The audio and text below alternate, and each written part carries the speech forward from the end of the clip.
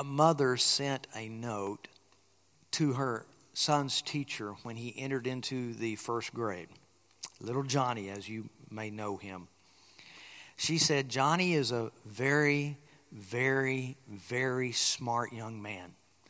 He's got an extreme intelligence. He's very cooperative. You'll enjoy having Johnny as a student.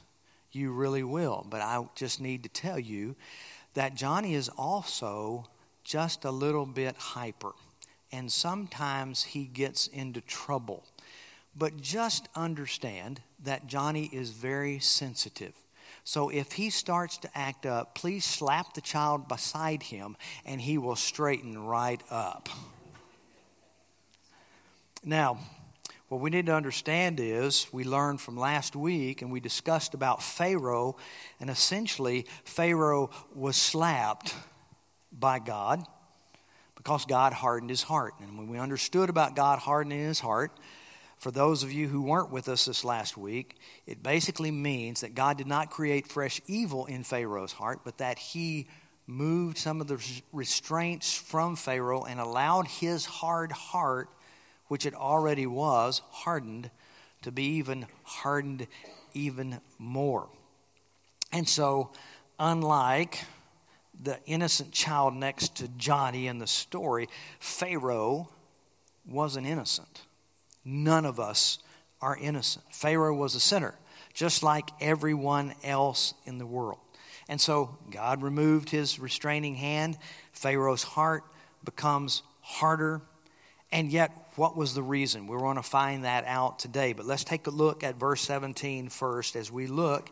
And it says, for the scripture says to Pharaoh, for this very purpose I have raised you up, that I might show my power in you, and that my name might be proclaimed in all the earth.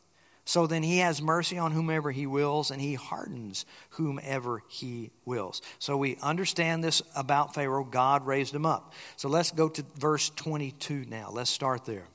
What if God, desiring to show his wrath and to make known his power, has endured with much patience vessels of wrath prepared for destruction, in order to make known the riches of his glory for vessels of mercy, which he has prepared beforehand for glory. Even us, whom he has called, not from the Jews only, but also from the Gentiles, as indeed he says in Hosea, those who were not my people, I will call my people, and her who was not beloved, I will call beloved. And in every place where it is said to them, you are not my people, there they will be called the sons of the living God. And Isaiah cries out concerning Israel, though the number of the sons of Israel be as the sand of the sea, only a remnant of them will be saved. For the Lord will carry out his sentence upon the earth fully and without delay. And as Isaiah predicted, if the Lord of hosts had not left us offspring, we would have been like Sodom and become like Gomorrah. We want to look at this from this perspective this morning. Here is what he is saying in these verses. God's patience was exhibited before Pharaoh and in Pharaoh, and God's power was revealed in Pharaoh, to Pharaoh, to show his glory. So what we have is a twofold exhibit of the attributes of God, God's patience and God's power. And we need to understand what both are. Patience of God, that's the power of control which God exercises over himself, causing him to bear with the wicked and holding off the punishment that is due them for a set period of time. Folks, it's the patience of God saying this, I'm going to patiently bear with those who are wicked. And in the right time, in the due course of time, they will receive a just and a righteous punishment. And for that reason, we have to understand that God was being very, very patient with Pharaoh. Stephen Charnock, an old Puritan theologian, says, the patience of God differs from mercy in the formal consideration of the subject. Mercy respects the creature as miserable. In other words, God sees us in our misery and He is merciful to us. Patience, though, respects the creature as criminal. In other words, we're guilty. We're standing before the bar of God. We're standing before His righteousness. He sees us as guilty before Him. We are criminal. And mercy pities him in his misery. Patience bears with the sin, for the sins of His people from the time of the flood to the time of Pharaoh. How many years was that? Hundreds. Hundreds of years passed by where after the flood, what did people continue to do? God wiped them out during the flood, left Noah, those righteous people, in the ark. But what happened? Man was so desperately wicked, he continued to sin for hundreds of years. Sin was going on at that time. Was that sin contrary to God? Absolutely it was. Was there immediate judgment upon them? No, there wasn't. Why? Because God was patient with them until He decided to interrupt His patience with His power against sin. So why did He do that? Why now? Why did He decide at that moment in time that He was going to relax His patience and exercise judgment? Well, according to this scripture, is to show His power and His glory to the vessels of mercy. I want us to look at Exodus, if you would. Go to Exodus chapter 15. By the way, that happens to be in the Old Testament. It's after the people of Israel went through the flood waters. And I want you to understand that Moses sang a song, wrote this song, and this is what he says. I will sing to the Lord, for He has triumphed, what? Gloriously. What was He showing? Glory. He was showing His glory to the people of Israel. The horse and his rider He has thrown into the sea. The Lord is my strength and my song and has become my salvation. This is my God, and I will praise Him. My father's God, and I will exalt Him. The Lord is a man of war. Ooh. The Lord is His name. Has anybody ever thought in this day and age that the Lord is a man of war? Most of us think what? We've been singing about it all morning. Love. And that's only what He is that we think in our culture. We sing a little ditty. God is love, God is love. Thank Him, all you little children. God is love, God is love. Right? And we sing it over and over again. How many of you would sing this to your little 3-year-old? Praise Him, all you little children. God is wrath, God is wrath. We man of war, the Lord. We don't like to think about that aspect, but it says right here, the Lord is a man of war. The Lord is His name. Pharaoh's chariot and his host He cast into the sea, and all his chosen officers were sunk in the Red Sea. The floods covered them. They went down into the depths like a stone. Your right hand, O Lord. Now listen again. Glorious in power.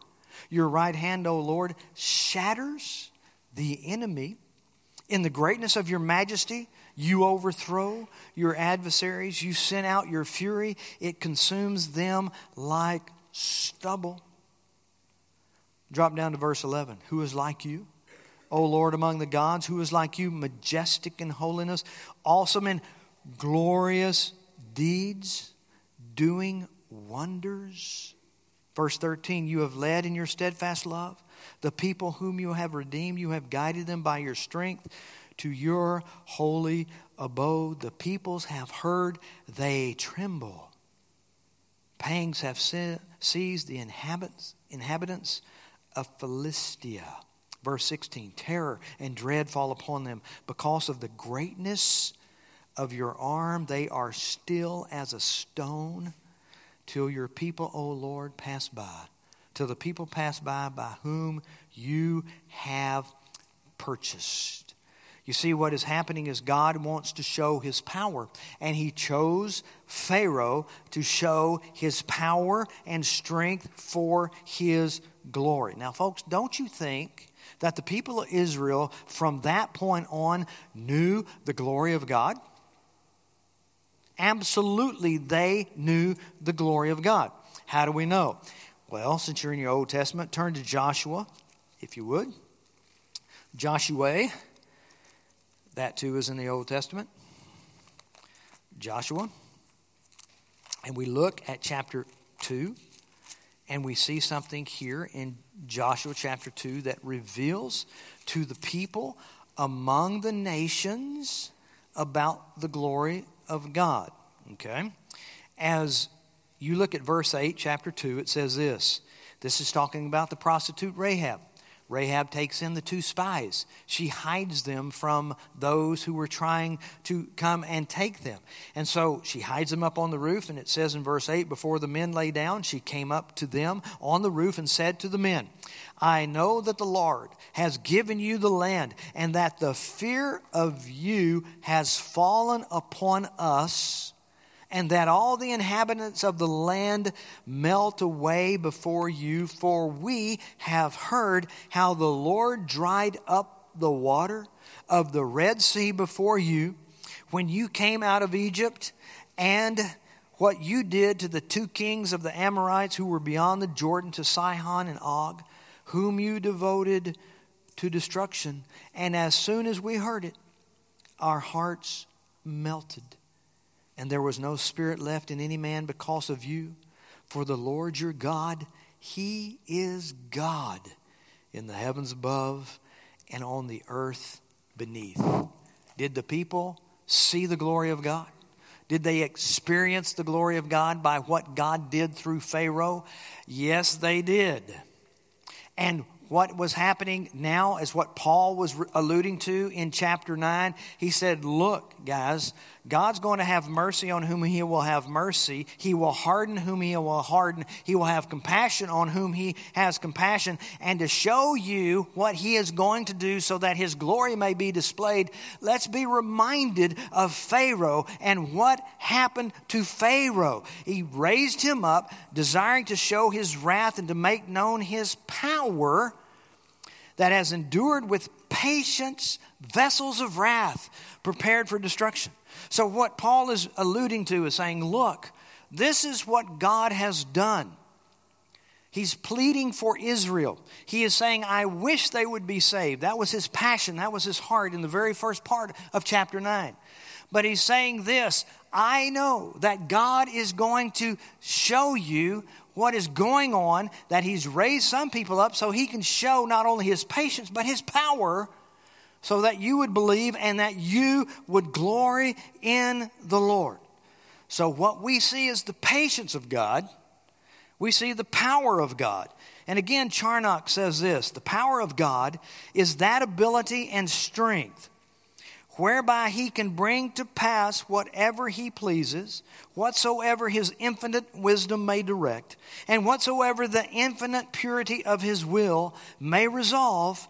As holiness is the beauty of all God's attributes, so power is that which gives life and action to all the perfections of the divine nature. How vain would be the eternal counsels if power did not step in to execute them. Without power, his mercy would be but feeble pity, his promises an empty sound, his threatenings a mere scarecrow. God's power is like himself, infinite, eternal, incomprehensible. It can neither be checked, restrained, nor frustrated by the creature. Here it is in a nutshell. In other words, God acts. God does. God works to continually show his glory. His acts towards Pharaoh demonstrated his patience. It demonstrated his power. It demonstrated his glory. So he followed through with this punishment of sin after great patience. Now, how unlike God is to those who claim they have power but cannot produce. Guess what season it is, folks? It's the political season.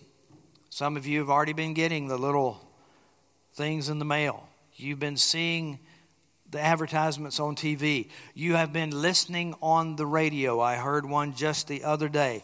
If you would elect me, I will change the course of the nation. Now, this is coming from someone running for Congress. I will change the course of the nation. I will fight against this. I will do this. I will do all these wonderful things for you because you are my constituents. Please vote for me. And once they attain office, few actually do. Few actually do. Their promises are empty. Their threatenings a mere scarecrow, as Charnock said. That's all they are. Not so with God. Not so with God. God acts, God does. In fact, Jesus even says, my Father is working and I too must work. That means God continues to display his glory. How does he do that? He continues to punish sin. So what is the takeaway just from this one little verse that we're reading? I want you to understand. Here's the takeaway. It displays the displeasure of God against sin. God never, ever turns a blind eye to sin. He knows when we sin. You know, we attribute that godlike qualities at Christmas time to Santa Claus. You know, he knows when you are what? Sleeping. He knows when you're awake. He knows when you've been bad or good, so be good for goodness sake. We're giving him godlike qualities. You want to know why we don't celebrate Santa Claus in my household? Because he's not God. He's not God. That's one of the things that we have to understand and do. And when we look at this, you know, we understand that God does not display a blind eye to sin. He doesn't do it. Psalm 11:4, the Lord is in his holy temple. The Lord's throne is in the heaven. His eyes see.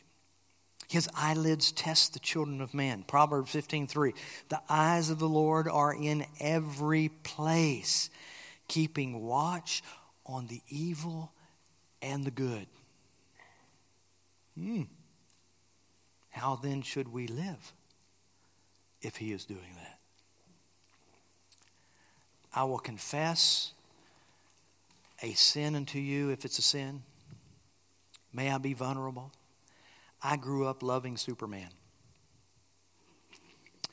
So last night, in a moment of after being real tired, I flipped on the TV and I watched Superman and Lois. You haven't seen it? It's on CW. It's a goofy little thing. It's now showing Superman is married. He has twin sons that are sophomores in high school. One of them got superpowers. One of them doesn't. And one of the sons that had superpowers was in a store with a friend, with his girlfriend, and they were talking to another friend at school. That's her dad's store. And with his super hearing, he heard someone around the corner, some of his classmates, stealing a bottle of liquor and putting it in. So he runs over real quick and he blows it. And it freezes the floor. And so as they start running out, they slip and fall. And the bottle falls out and they have to take off and run. And he thinks he's doing a really good thing because nobody knows about his secret power. Except he looks up and there's a camera. Right up there videoing everything. Everything. So fortunately he has a granddaddy who happened to be the head of the Defense Department, so they got all that erased, and so it didn't reveal his secret. It always has a plot, right? But the point, that camera saw everything. Everything. Notice what God says. He's in his holy temple. He's on his throne. His eyes see. His eyelid test the children of man. The eyes of the Lord are in every place, keeping watch on the evil and the good. This is why we cry out as we preachers, and we talk to you about this more and more, and we preach to ourselves when we preach it. God is concerned that we walk in holiness. God is very concerned that we walk in holiness. Why is that? Why is that? Because when we do, it displays His glory. And what are we supposed to be about? Glorifying God and enjoying Him forever. So, we take away from this. It displays the displeasure of God against sin. It deals in patience, the second thing, and kindness. God deals in patience and kindness, but the punishment that will come is just. It's not for us to question. That's why He says, who are you, O clay, to talk to the potter to do anything like this? God is going to do what God pleases to do. And it's going to be right, and it's going to be just. We need to be reminded of that. Romans chapter 2. Therefore you have no excuse, O man, every one of you who judges, for in passing judgment on another you condemn yourself, because you, the judge, practice the very same things. We know that the judgment of God rightly falls on those who practice such things. Do you suppose, O man, you who judge those who practice such things and yet do them yourselves, that you will escape the judgment of God? Or do you presume on the riches of His kindness and forbearance and patience, knowing that God's kindness is meant to lead you to repentance? But because of your hard and impenitent heart, you are storing up wrath for yourselves on the day of wrath, when God's righteous judgment will be revealed. He will render to each one according to his works. To those who by patience and well-doing seek for glory and honor and immortality, He will give eternal life. But for those who are self-seeking and do not obey the truth, but obey unrighteousness, there will be wrath and fury. Oh my. Folks, understand this. God deals with patience. He deals with kindness. He allows His kindness and His patience to be extended even to those who are evil, in knowing that that kindness and that patience will lead to repentance. But there are some that will not repent. So folks, we need to understand this, and we need to understand it in this way, that God is not mocked. Whatever you sow, that you will reap. Here's the third thing we take away from this. God's patience and power shows the reality of the riches of His grace and His mercy.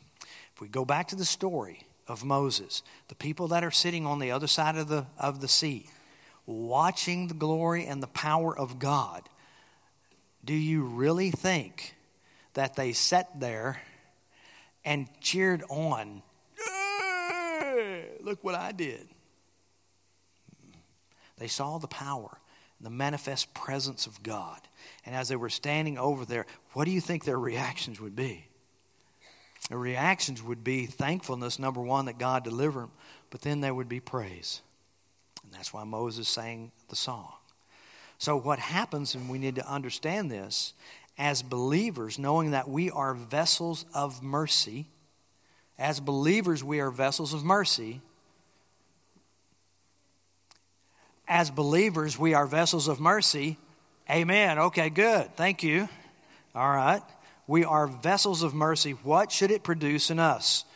Number one, write these down. If you're not taking notes, do this, because this is unbelievably important. If you are vessels of mercy, it should produce in us profound humility, not arrogance. The Bible says that God opposes the proud, but gives grace to the humble.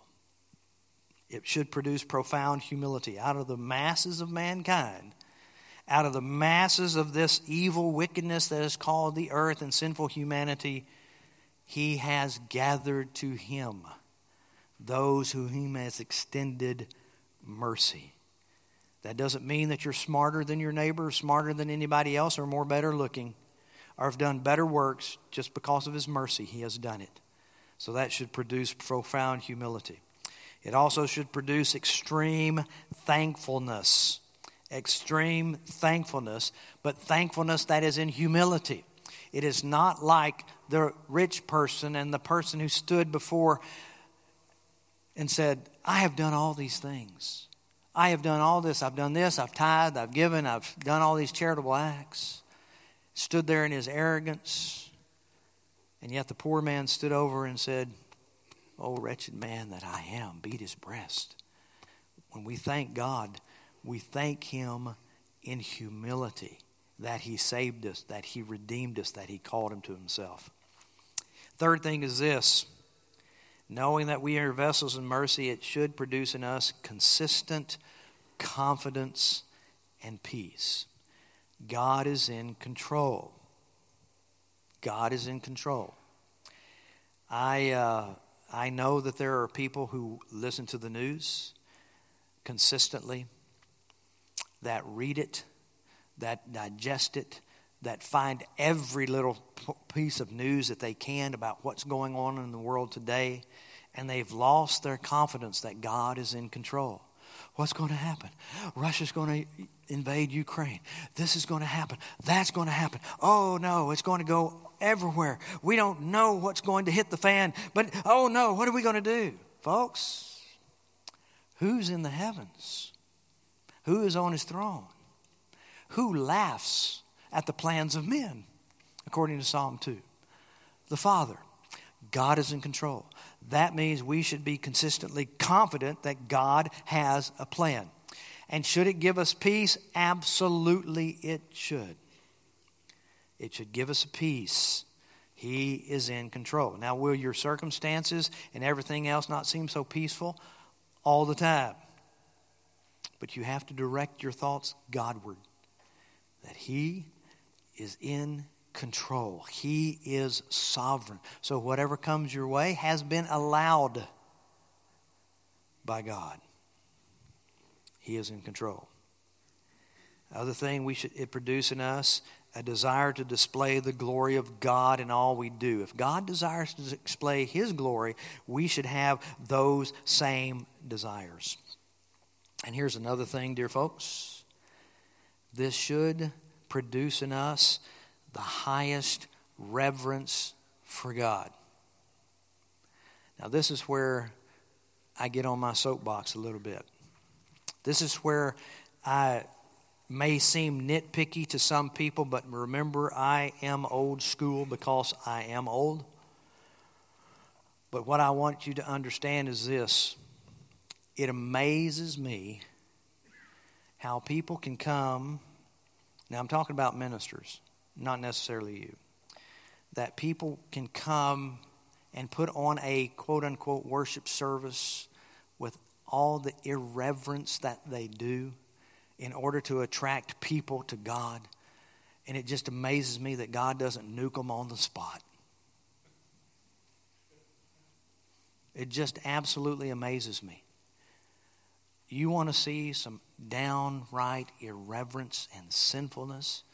Go check out some of the YouTubes and check out some of the worship services that they call worship services. Saw one the other day where they had guys dressed up as stormtroopers. You know what Star Wars stormtroopers? Coming in and leading the opening worship service while they did a little dance to one of the songs in stormtrooper outfits. It just amazes me. I'm just absolutely flabbergasted at what people, ministers, who say they hold this highest reverence for God, will do in a worship service that shows the most irreverent aspects of worship. Unbelievable to me. I don't get it. I don't. I have seen them where they've come and watched videos where they come and they stand in the pulpit and they've got shorts and flip-flops and T-shirts on, preaching the Word of God. And we say, well, that's not a big deal. Folks, understand something. When young men ask me that are in the ministry, they say, do you wear a suit and tie? I say, well, at least I wear a tie or a coat. Oftentimes it's a coat and a tie. It doesn't mean that you have to. It doesn't mean you have to, but there's some semblance of reverence that you have to give to show that you are an authority in what you're speaking and what you're preaching and what you're telling. That gives that authority. Even the teachers wore a different robe in the Old Testament and the New Testament. The teachers wore a robe to indicate that they were in a place of authority, giving forth the word of God. When you look on your TV and you look at all the newscasts, what are the main guys doing? What are they there? They're in a suit and a tie.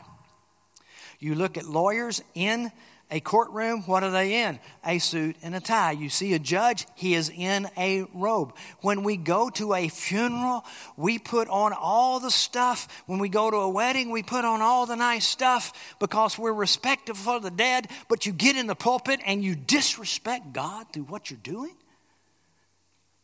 That doesn't make sense to me at all. Now I climb down off my box, okay, and here I am, back again. What I believe that ought to produce in us is the highest reverence. Lastly is this: being a vessel of mercy should result in the highest praise. It should result in the highest praise. Those guys that were standing on the edge of the Red Sea, do you think they praised God? Why? They just were delivered from the hands of the enemy. Colossians tells us that we have been transformed and we have been taken out of the kingdom of darkness. We have been delivered, it says, from the domain of darkness and brought into the kingdom of light. We should have the highest praise. That's again why we harp and why we say to people constantly, gather together in corporate worship to come and to praise the God. The God of your salvation. Take time, at least 1 hour of the day, to come corporately to praise the Lord together, so we all proclaim that we have been redeemed and give praise and glory and honor to God. That's what we should be about. So from just this one little teaching, showing the power and the patience of God, He's got a plan and a purpose for everything He does, and now we have a plan and a purpose for what we should do. And that is to glorify Him. And thank Him that He was patient with us in bringing us to Him in His due time. If you do not know this Lord Jesus Christ and His power to deliver you, you can. The Bible tells us that He came to die for our sins, and it says if you place your trust in Him as on what He did on the cross, that He forgave you, died for your sins, forgave you of your sins, and that He will give you eternal life. As we get into chapter 10 in a couple of weeks, you will see that if you call upon the name of the Lord, believe that in your heart, confess it with your mouth, you will be saved. And if you are here and you are not saved, be saved. Trust the Lord. Let's pray. Father, we thank You for the word. We thank You for showing us Your glory through our Lord Jesus Christ. We thank You that You have given us life and life everlasting. Let us, O Lord, give You praise and give You glory and give You honor in all things that we do. Thank You again for the precious blood of the Lord Jesus, who has saved us from wrath. In Jesus' name.